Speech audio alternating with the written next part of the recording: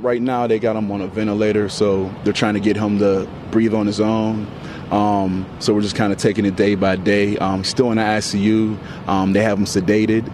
So just continue to administer the medical treatment that they've been doing. It's the very latest update from the family of Damar Hamlin. That was his uncle who was speaking about his condition very late last night. Live continuing team coverage takes us to Cincinnati and the University of Cincinnati Medical Center. Fox 19's Drew Amon, who was at the game on Monday night and has been reporting from the medical center. Has anything changed, first of all, Drew, from the family's perspective or from the Buffalo Bills organization?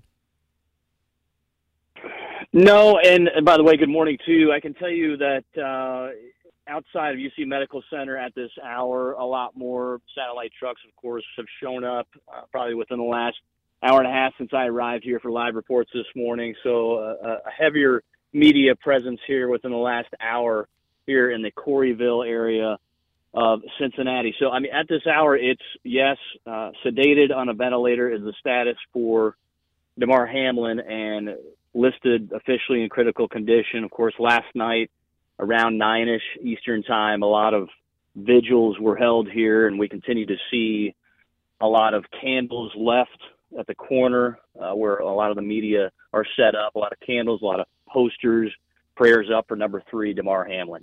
The NFL is surrounding him with prayers and support. Money has been pouring into his charitable efforts and the toy drive that has been well documented as well. And yet this is also a personal and very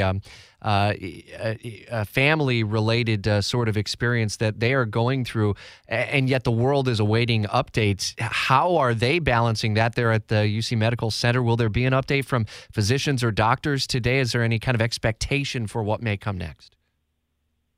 Yeah, we're hoping roughly within the next few hours at the very least to get something in terms of a statement from a UC Medical Center spokesperson. I know that through that interview that you've heard quite a bit nationally and beyond from Dorian Glenn, the uncle of Hamlin, through CNN.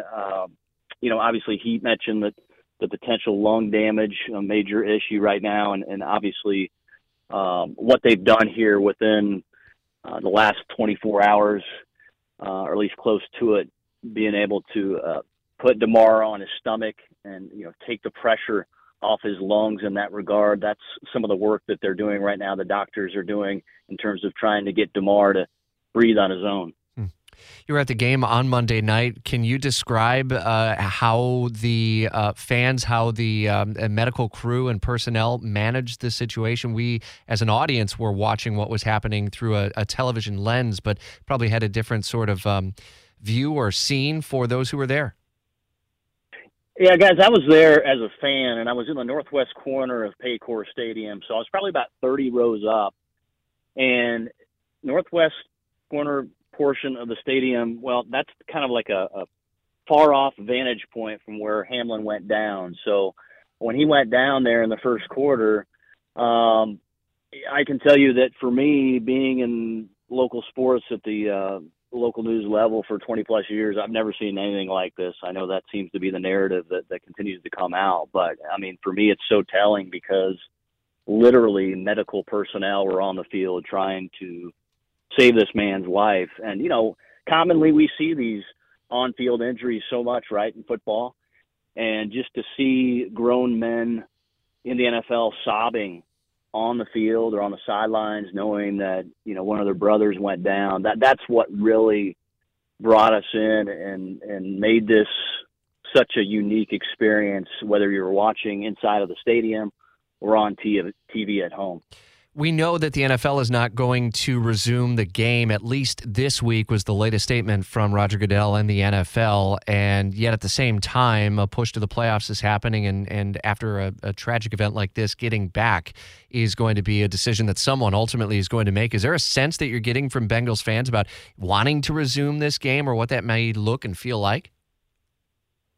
Yeah, I still would say, because this is so fresh in everybody's minds, that's still on the back burner considerably. I mean, just knowing where Cincinnati is right now, obviously, we could sit here and talk seedings and standings and, the playoff picture and all that stuff. But, I mean, it's so far down on the priority list, given the nature of of the feel of where I am right now, obviously being in Coreyville at UC Medical and waiting to hear more updates on DeMar. And obviously our thoughts and prayers go out to him. And then that's of the utmost. For me, being in Cincinnati, guys, I can tell you, we have the Brent Spence Bridge here that I cross over into downtown. I live in northern Kentucky, actually, and then crossing over that bridge every day, early morning to go to work downtown. You can kind of look over to your right and you can see Paycor Stadium lit up, and it continues to be lit up in blue. So, Cincinnati, for me, not just saying this working in Cincinnati, but from both inside the stadium, that feel, and then also what we've seen in the aftermath, tremendous in terms of the way Cincinnati has handled this with class to try to rally together with the Buffalo communities.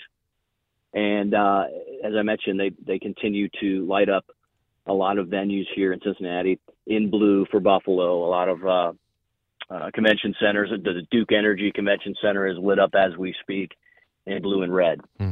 Drew, thanks. Appreciate it. Fox 19's Drew Amon in Cincinnati for us this morning. We'll continue to follow updates on Damar Hamlin's condition and any other word that comes from the NFL on resumption of the game or any other commemorations, tributes, and praise and prayers services that may be around the Jacksonville Jaguars game even this weekend, Saturday, here in Jacksonville. WOKV News Time, 6:22. Without the ones like you who work tirelessly to keep things running, everything would suddenly stop. Hospitals, factories, schools, and power plants, they all depend on you. No matter the weather, emergency, or time of day, you're the ones who get it done. At Grainger, we're here for you with professional-grade industrial supplies. Count on real-time product availability and fast delivery. Call, click Grainger.com, or just stop by. Grainger, for the ones who get it done.